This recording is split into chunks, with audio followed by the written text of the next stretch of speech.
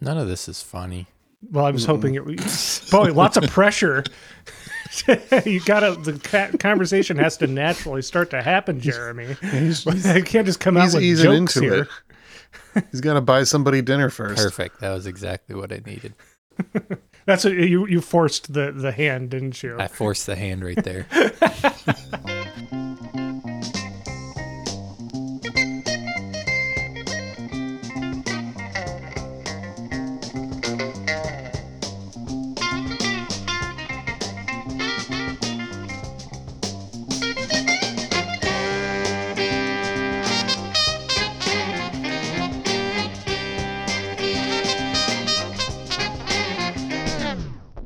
Welcome to I'd Buy That for $1, a podcast about inexpensive, common, and underappreciated records that are waiting to be rediscovered.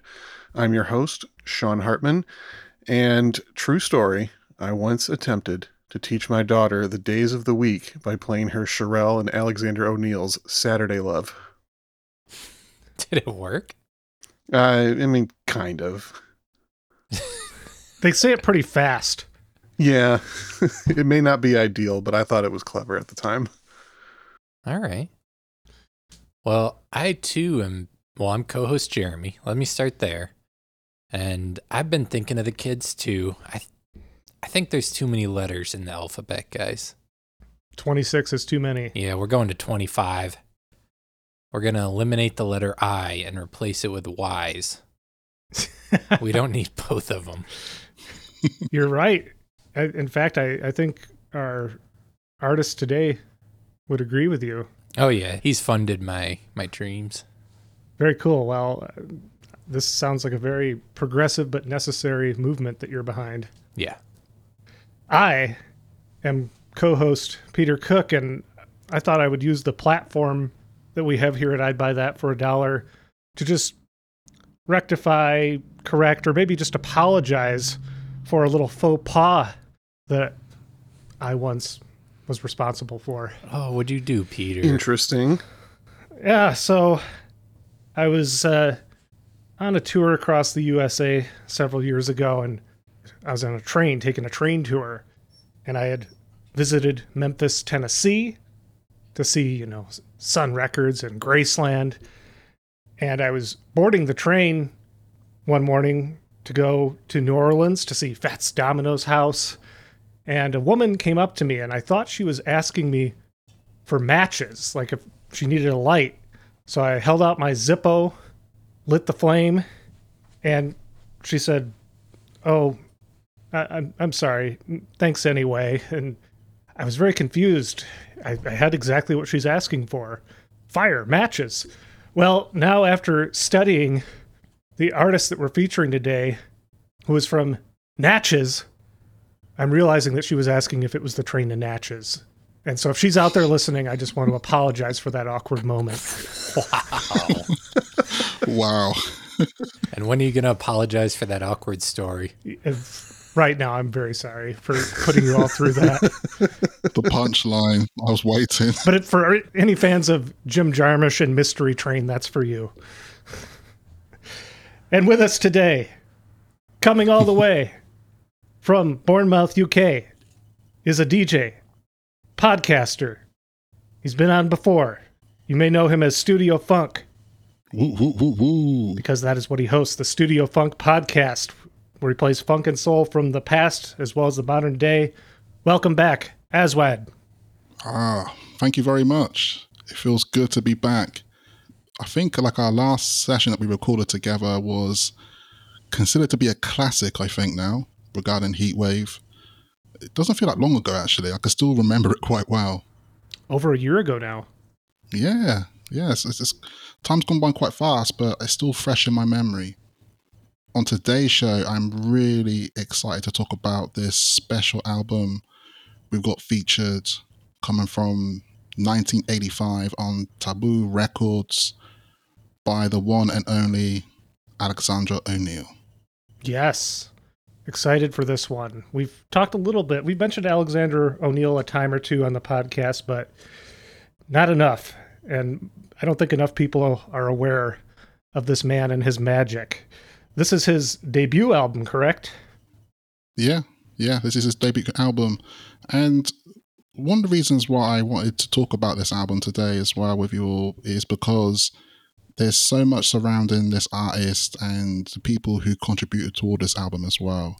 And I think it's quite a special one for like the mid 80s. And one of the albums as well that really stood the test of time and really holds up really well.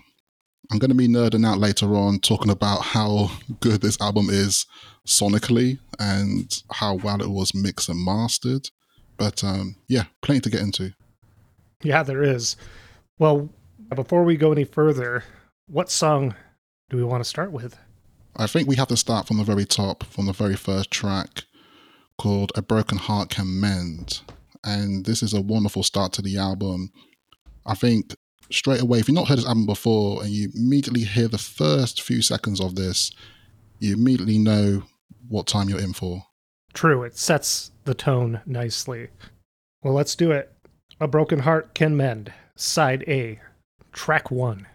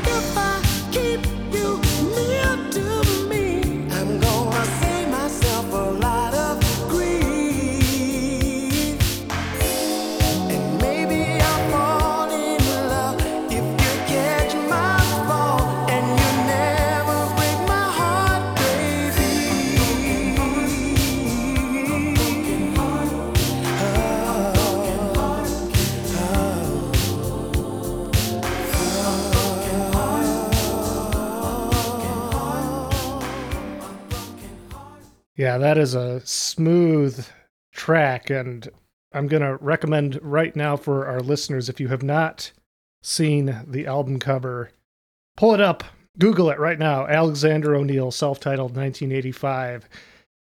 He is standing in front of a diner, old-fashioned diner. He's in this flashy suit, and I want to propose that we create a new genre tag for this specific style: banker wave. Banker wave. He looks like the most stylish banker. Big business, big bucks. Ooh.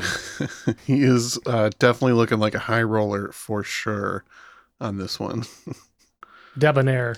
Yes. He's ordering everything off the menu at that diner. Yeah. But yeah, not to immediately digress from the sounds, how about that track? That track immediately cued me into what Ezwa kind of hinted at the beginning. The production on this is fantastic. The arrangements, just the way everything meshes together is really flawless. That was definitely what stood out to me on my first listen. Yeah, and once you find out who's behind it, which why tease it any longer? It's Jimmy Jam and Terry Lewis. who are the production team behind about a little over half this record. And that track is one of them. They wrote it too. They wrote and produced, played. They're pulling a lot of the weight here. I mean, of course, then there's the voice, the unmistakable voice of Alexander O'Neal. And who are Jimmy Jam and Terry Lewis, for those that don't know? Or are you saving that for later? I mean, yeah, there's plenty we can go into, but I think they're best known for working with Janet Jackson pretty much right after this, correct? Like when they start working with Janet Jackson. Yeah, that record came out 86, so yeah, pretty close. Yeah. Yeah, and I would say as well that Jimmy Jam and Terry Lewis also quite known for working with SOS Band. Yeah. Previously, and also available on Taboo Records. But a lot of history goes quite deep with Jimmy Jam and Terry Lewis because they come from Minneapolis, which is also quite known for a lot of funk and soul, and birthed a lot of great musicians and talented artists such as Prince and quite a lot of other collectives as well. There's a lot of fun stories, really, and we'll get into it as we get along because there's some interesting bits around Prince and Alexander O'Neal and how once they were quite close to working together and such, and how Alexander O'Neal was able to get in contact in the end with Taboo Records and have the opportunity to create this album.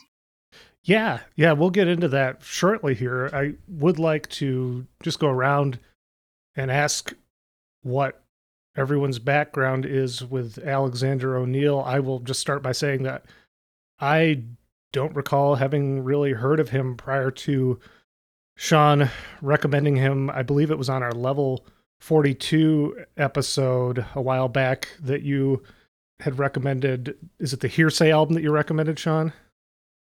Yes, Hearsay from 87, which, yeah, that one's been on my list of potential records to cover for a while. DJ with it all the time. It's a great album.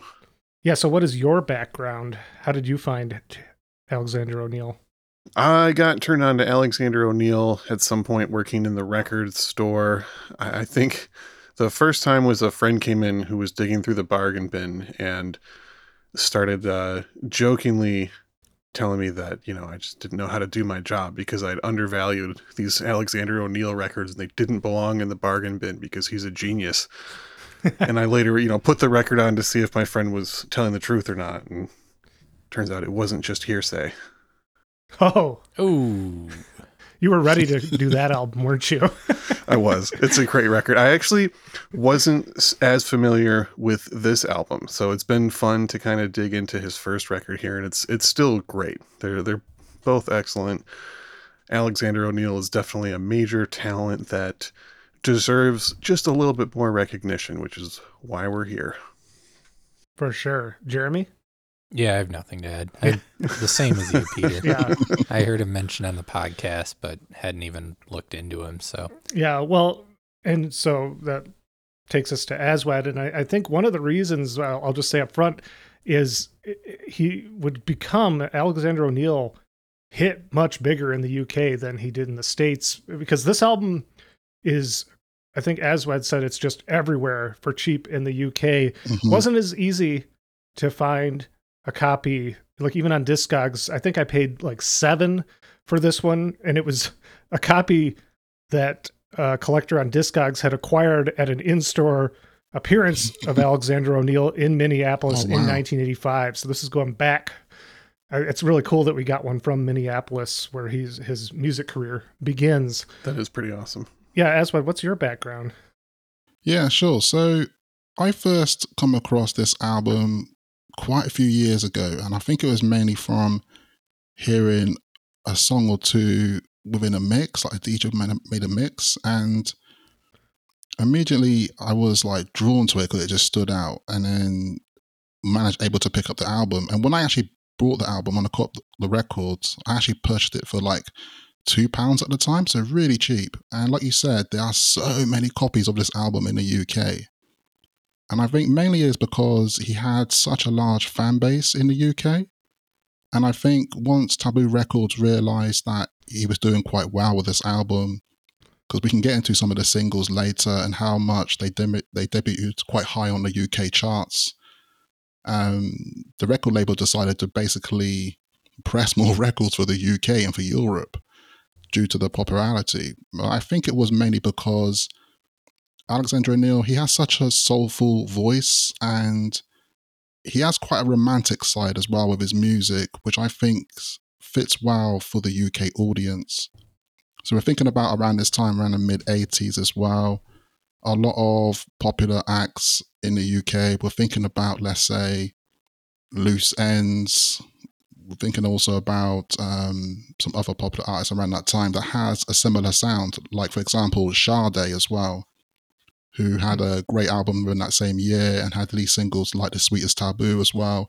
So when you think about music along that similar notes and similar sounds, you can imagine Alexander O'Neal's music fitting right in.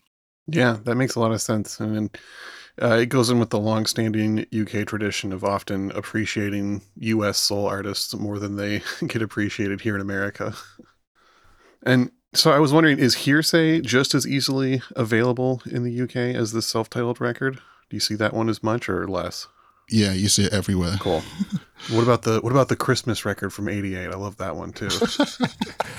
I have to admit, the Christmas record, I've seen it a couple of times, but it's not as often you can find it. But that might be the rare record of O'Neal. It's worth it though, not just for the Christmas fans. It's a dope record.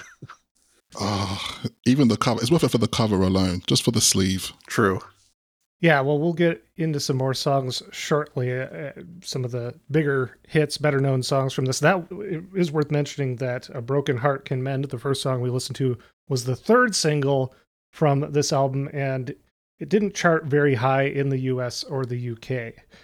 But yeah, let's just talk a little bit of background of Alexander O'Neal before we get into the next song. So as previously alluded to, Alexander O'Neal was born in Natchez, Mississippi on November 15th, 1953, making him exactly 1 year younger than Macho Man Randy Savage. Great fact. I mainly just had to throw that in because that other time Sean was talking about Emmett Rhodes and mentioned him having the same birthday as Ric Flair, and I had no idea who Ric Flair was. But I do know a few wrestlers. He's been doing his research. Since then, he's discovered the Macho Man Randy Savage. Yeah. It's a new obsession for Peter. Still pretty new to me. So Alexander and his 5 siblings were raised by his mother, Dora. He never knew his father because his father had died in an accident shortly before he was born. He played football. He was an all-star linebacker in high school, so yet another musician who perhaps could have gone the route of athlete. That we've had a few of those. We're assembling the team one episode at a time here. Exactly. Oh, wow. Yeah, that would be good.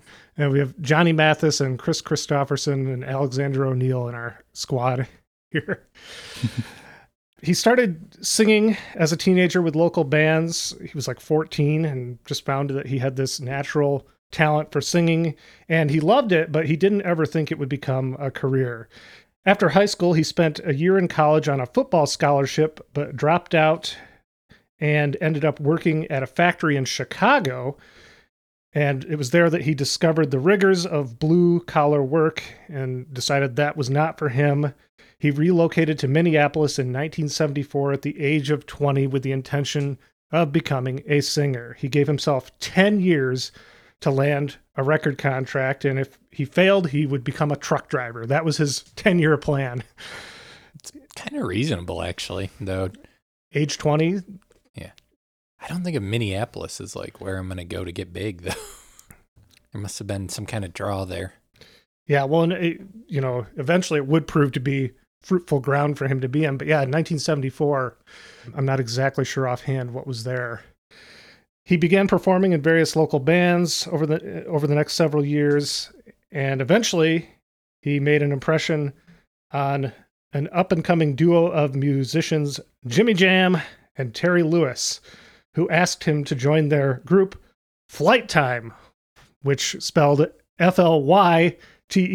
TYME, which is going back to Jeremy's whole movement with the alphabet. Yeah, and he had like 2 or 3 other bands. where he- There were, had I known that you were going to lean so heavily into that Y thing, replacing the I would have written those down. But yeah, it was a recurring thing. Yeah. I was like, wait, were those all the same band or like morphing? But it didn't seem that they were. He actually, in Flight Time, he replaced lead vocalist Cynthia Johnson, who had just left the group for another Minneapolis group, the Lips Incorporated, later known for their big hit Funky Town. And so right about the time that Alexander O'Neal joined Flight Time, the biggest name on the Minneapolis scene came knocking, and that would be Prince. It seems that Prince was interested in molding and shaping the band into an act for the Warner Brothers label. He had a clause in his contract that allowed him to do such for the label. And he changed their name to simply The Time. And in the initial meetings, Alexander began questioning some of Prince's decisions and asking questions about how money was going to work. He wanted that paper. I think that was the exact words that Jimmy Jam and Terry Lewis used. That is the exact quote. Yeah. And questioning Prince promptly got him axed. He was fired and replaced with longtime Prince associate Morris Day. And they became Morris Day and The Time. We all know them if we've seen Purple Rain or existed for a few moments in the 80s. They were, Morris Day and The Time are definitely the most successful act that Prince was ever involved with outside of, the Revolution, his own group. So instead, that gave Alexander gumption to prove himself, and he put out a couple of 12-inch singles with small labels under just the name Alexander over the next few years in the early 80s. But then he signed with Clarence Avant's Taboo Records. Now, Clarence Avant is a longtime music business veteran. He had the Sussex Records label in the 70s. He actually, some might remember him from the documentary Searching for Sugar Man about the musician Sixto Rodriguez. Clarence actually gets a little agitated when asked about royalties that had not been paid to Rodriguez in a scene there. It's rather well known, but Clarence, big time as far as, he signed a lot of major acts. And so this is great for Alexander to be on the Taboo Records label. And for his debut album, this one that we're listening to today, he reunited with his former Flight Time bandmates, Jimmy Jam and Terry Lewis, who by this time had been fired by Prince as well. And they wrote and produced the majority of the album, just a little over half. And the other half was written and produced by former Time keyboardist Monty Moyer. And Monty Moyer wrote and produced the next song that we were going to feature, If You Were Here Tonight. So how about we take a little break from the bio and listen to that one? How's that sound to you guys? Sounds great. Let's do that. Yeah. We're talking a little side A, track 2.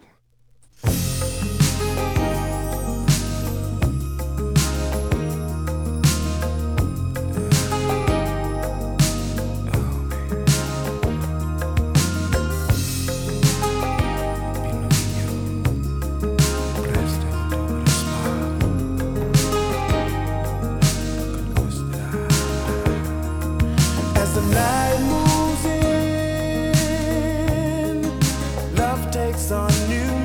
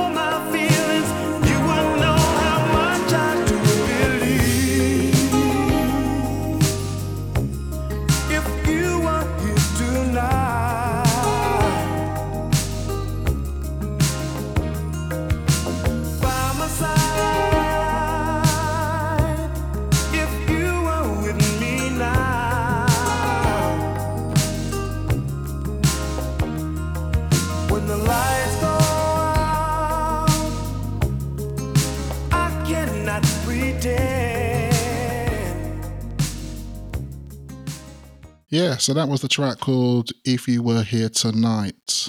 And that song was very successful in the UK, as it reached number 13 in the singles chart of 1985. Now, what's quite interesting about this track, and it's one of those things where, like, it doesn't stand out to you, but when you listen to it quite carefully, you will notice that traditionally, when it comes to songwriting, it tends to like have some form of like rhyme to it. So you know the words are rhyming and such, but there's no words rhyming in this song. So it actually shows how talented Alexander O'Neal is with his soulful voice and the way he's singing the notes. What makes you feel like it is rhyming together as a set piece of songwriting, but the fact he's just singing some lyrics which obviously just flowing really well across that production there. And it's just fantastic. Every time I listen to it, I feel like I discover something a bit different from that song, because it also has, once again, that sense of like a dream feel. It has like a late night loneliness. It's a really well put together track. Yeah, and he's got such a rich voice too. It's smooth and gritty, and he's able to convey so many layers of emotion through his delivery. It's, yeah, like you said, you can listen to it and just appreciate it, but the more you listen to it, the more you start to pick up nuance and detail, and it really just stands out more and more the more time you give it. Yeah, and the song's instrumental section has been sampled and interpolated, like used as the basis for so many different things. It was used for the popular dance hall beat Sail Away Rhythm, which in the late 90s, a 12-track compilation album of various artists utilizing the beat based around the instrumental of this song was released. It features big dance hall artists like Beanie Man, Sean Paul, Richie Stephens, and Mr. Vegas, which is a weird listen because it's 12 tracks of very similar sounds, like the same rhythm used over and over with a different song over the top of it. It's bizarre. It's available on Spotify. And it was also sampled by Freddie Gibbs in his 2013 track, The Color Purple.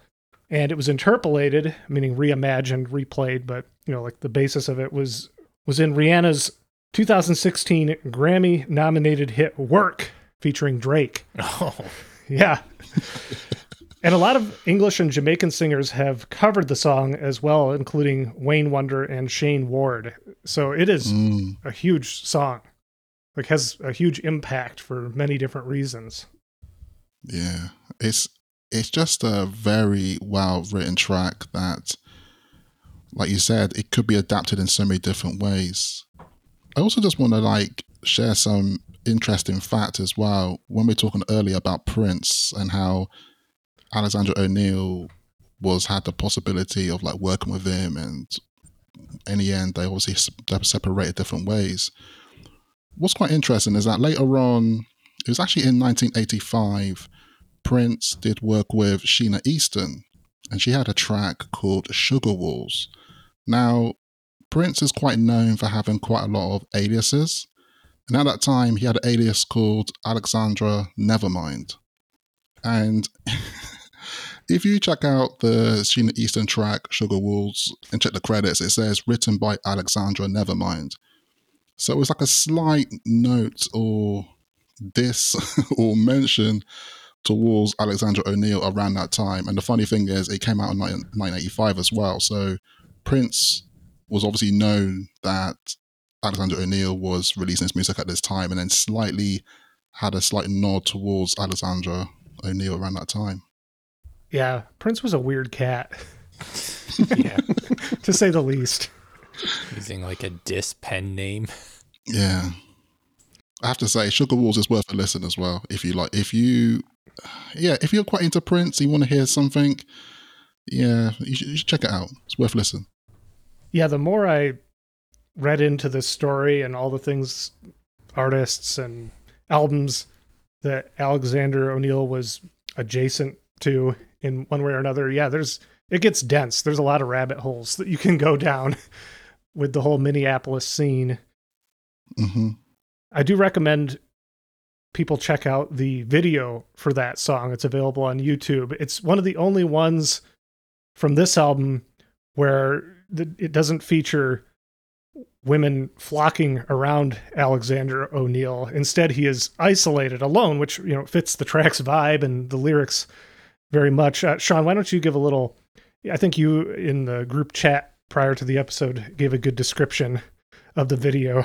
Yeah, the video is hilarious. Like I said, his voice does this great job of having these complex emotions, but his acting abilities don't quite convey it as smoothly. The video is funny because he just looks like he's trying desperately to be like very sexy, but also sad and lonely, but also really mad, but also still really sexy. It's just like hilarious watching him try to balance all this over the course of the 4 minutes. Yeah.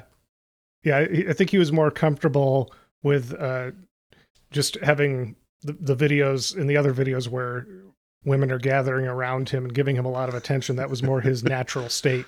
Yeah. Also, early music videos are just generally a lot more awkward. People didn't really know what to do with them yet. Yeah. Yeah, the art form had not quite been mastered, or at least mastered by very few at this point. Yeah, this is like the same year as Aha, Take On Me, I think. Yeah, I think it is. Things are just starting to go next level at that point. Well, I propose that rather than going any more into Alexander O'Neal's story, we just get to another track, another single from this album, and that would be Innocent. Yeah. Which is this is a jam right here. Great song. Yeah, this is a good party jam, and definitely for me it represents a lot of that Minneapolis sound. And when we say Minneapolis sound, it's a particular kind of trademark that they had within like their signature sound within the 80s. A lot of synthesizers, very funky. When you listen to this, if you're familiar with like music of Prince and such, you might notice as well, this actually sounds like a Prince record, but that's just like obviously the incredible talents of Jimmy Jam and Terry Lewis. For sure. Well, let's do it. And this features the vocals of Cherrelle as well, which we'll talk about more when we come back. Innocent, side B, track 1.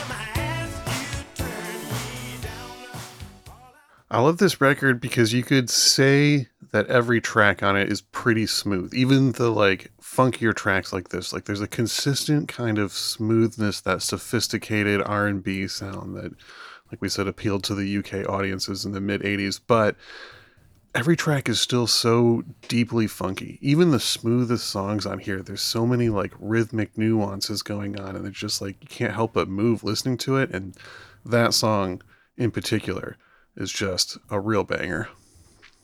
Yeah, you could pose a challenge to our listeners. If you can listen to that song without moving, if you can just sit still completely for the whole duration, and it's a long track on the album. It's like a medley. if you can, show us a video and tag us on Instagram and I'd buy that podcast of yourself not moving to that song. Your sit still challenge. Yeah, the sit still challenge to Innocent, and then you'll be guilty. I don't know. So yeah, that featured the vocals of Cherrelle. She is a Los Angeles-born singer who spent summers in Detroit growing up, and that is where she connected with bassist and singer Michael Henderson, previously featured on the podcast. And she, at this time, Michael Henderson kind of helped her find her way into the music industry, and at this time she was also signed to Taboo Records and was being produced by Jimmy Jam and Terry Lewis. And she and Alexander O'Neal would go on to be pretty much linked together in many ways in their careers. That, I would say his best known song today is the duet that Sean mentioned at the top, Saturday Love, Cherrelle and Alexander O'Neal. That's probably how he's best remembered today, at least in the States. I don't know in the UK if that's a big song as well. Yeah, it's a huge song. Now, when you talk about songs that are so influential that to a point that everybody wants to cover it, and it's available every place that does karaoke, this is the record. This is the track. Saturday Love, that is? Yeah, Saturday Love, yeah, with Cherrelle. That duet, it's such a good record, and it's just one of those things that definitely became the biggest record for Cherrelle and Alexander O'Neal. And I think that was released the year after this album was released, if my memory serves me correct. That sounds right. Yeah, it actually came out the same year as this. Saturday Love was released the same year as this album. So it was hot on the heels of Alexander O'Neal's debut album that he was on that duet with Cherrelle. And then in 1987, Alexander O'Neal released the album Hearsay, his sophomore album that was his biggest hit in the United States. The song Fake was huge. And it also has the song Criticize, which is a pretty well-known one as well. He also released another duet with Cherrelle on that, Never Knew Love Like This. Now, unfortunately, around that time, his drug use started to become pretty severe. And I know in the Unsung episode that I watched that covers both Alexander O'Neal and Cherrelle, Jimmy Jam and Terry Lewis, it seems like time and time again, they had to make request that in order to work with Alexander O'Neal again, he had to clean up his act. It seems like this was recurring over and over again.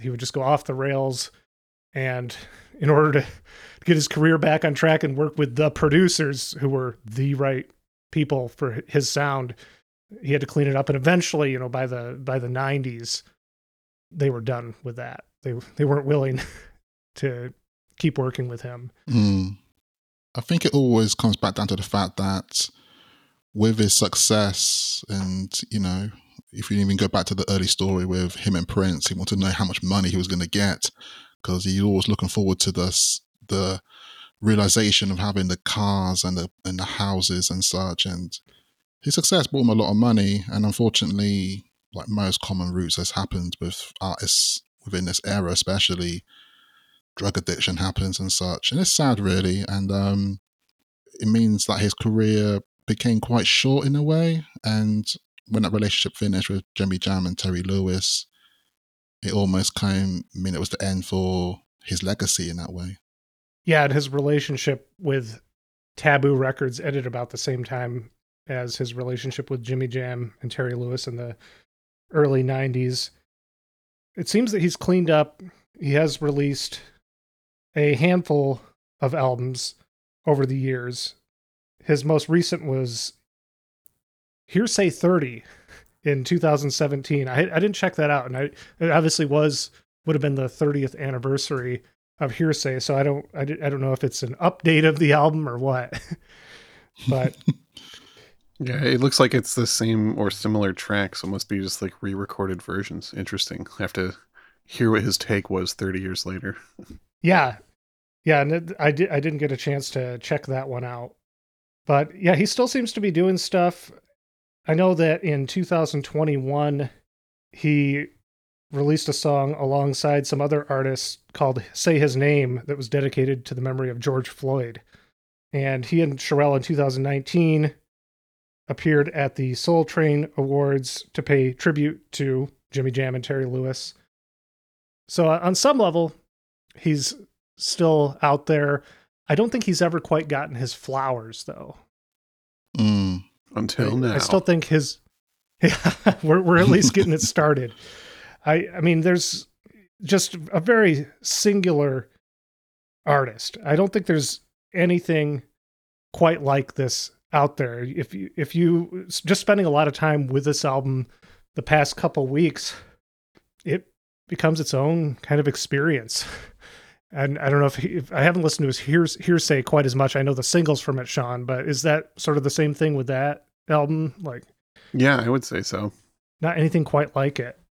Yeah, I mean, I suppose you could make some comparisons to some of like the other bigger, smooth R&B singers of the time, but I mean, there was, yeah, like you said, there's something special to Alexander O'Neal for sure. I see you, Sean, trying to bend it back right before I ask you. Hey, Sean. Hey, Jeremy. Can you think of any similar artists? After Peter said that he's one of a kind. I have thought of a few similar artists, and actually, there's one in particular that jumped out to me first. There's two artists, though, that we've covered before. I'm wondering if either one of you guys can guess one of those two artists that I'm going to recommend. Michael Henderson? No, but that could have been on the list. All right, Jeremy, one guess. Someone who's been mentioned many times on the pod. Yeah, is it the You Are My Starship guy? No, that's another one that could be mentioned. Norman Connors. Now, my first association when I was making my list of recommended albums was Kashif. Oh, yeah, duh. Of course. Yeah. And Kashif as well, you know, he started earlier on doing a lot more up-tempo boogie funk kind of stuff, but the more he went on, he got into this really smooth, often like jazz crossover kind of stuff. And if you listen to his record Condition of the Heart from 1985, that has some parallels to this. He's definitely not the same powerhouse singer that Alexander O'Neal is, obviously, but yeah. Stylistically great, and you can't go wrong with Kashif, as we've said before. I think the major difference there is Kashif is kind of his own producer and player. And yeah. Whereas Alexander O'Neal, it's all about that voice that can't be touched. And Jimmy Jam and Terry Lewis providing what Kashif does for himself. Yeah, exactly. Which, if you're going to go for someone other than Kashif to produce your record, like Jimmy Jam and Terry Lewis, you can't do any better than that. Another record that we have talked about before, another 1985 album, and one that got mentioned earlier on in this episode, Loose Ends, A Little Spice. Mm-hmm. Yeah, I did mean to mention when Aswad brought them up, Loose Ends, previously covered on the podcast. Was that the album we did? Yes. Yeah, so, and then a third 1985 record, one that we have mentioned before but not featured yet, Freddie Jackson's Rock Me Tonight. Yeah, you know, I'm not... good choice. I'm not really familiar with that one. He's best known for the ballad You Are My Lady, which I'm sure you heard, you know, in the department store overhead or working at Lowe's or whatever. I know You Are My Lady for sure. Yeah. But yeah, Freddie Jackson, another great kind of like soul ballad crooner with a lot of power in his voice. But that's a great record, also from 1985. 85 was a good year. Very true. I mean, it was also the year that rock hit its peak, as we learned on our Heavy Petting episode. As established. It is canon. Well, fantastic, Sean. Thank you so much. Some things for both myself, co-host Jeremy, and our listeners to dig into further. Before we wrap things up here, Aswad, do you care to talk some more about things you have going on or where people can find you on the intrawebs? Sure. So people know me mostly for Studio Funk, which is a podcast which is available everywhere.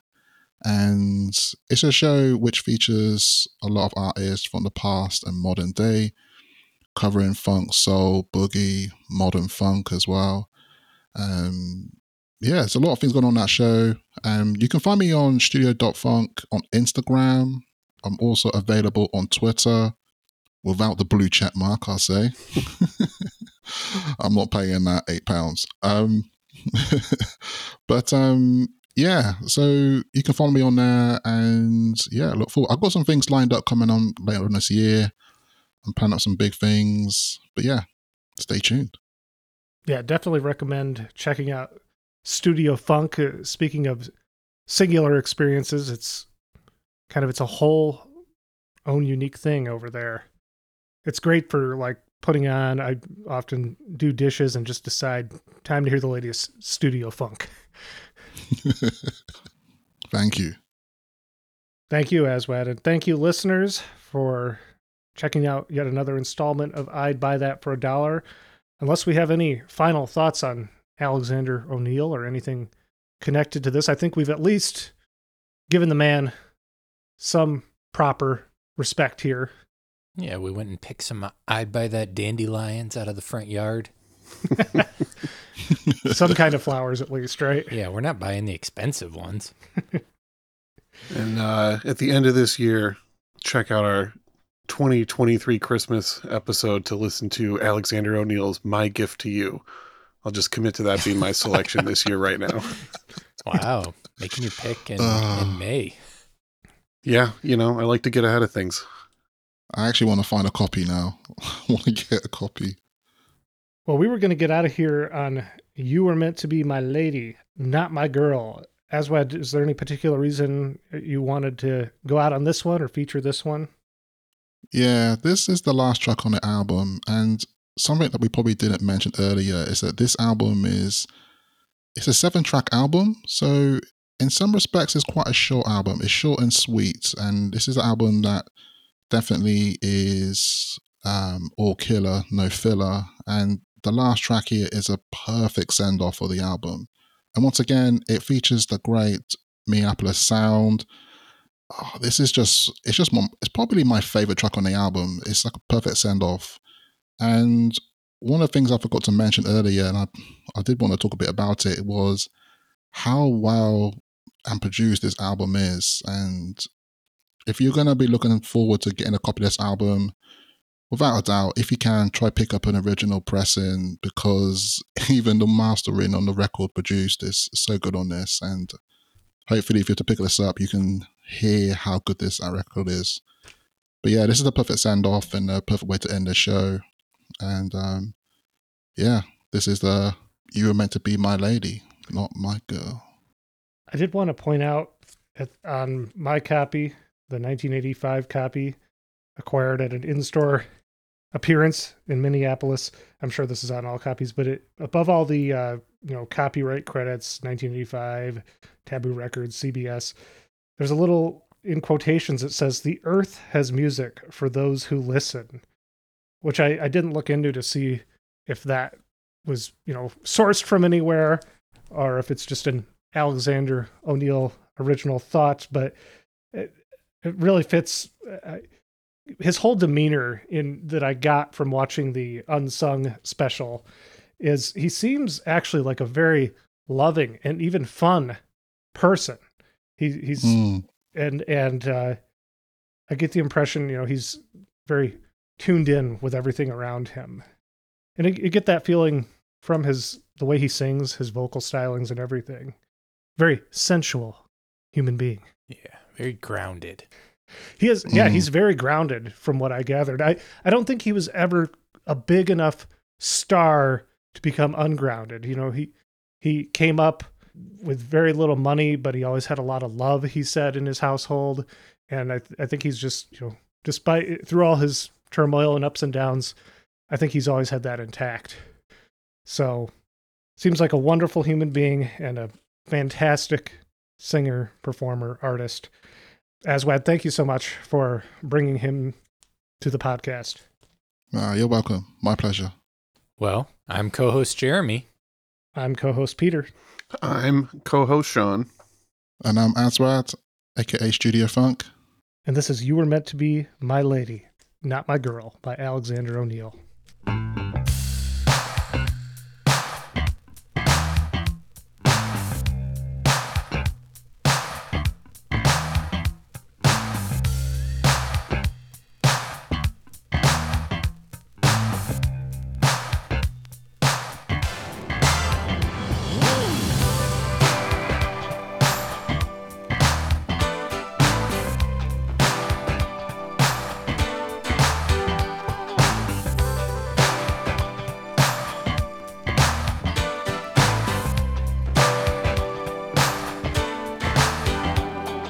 First time that I saw you, girl, I fell in love with you.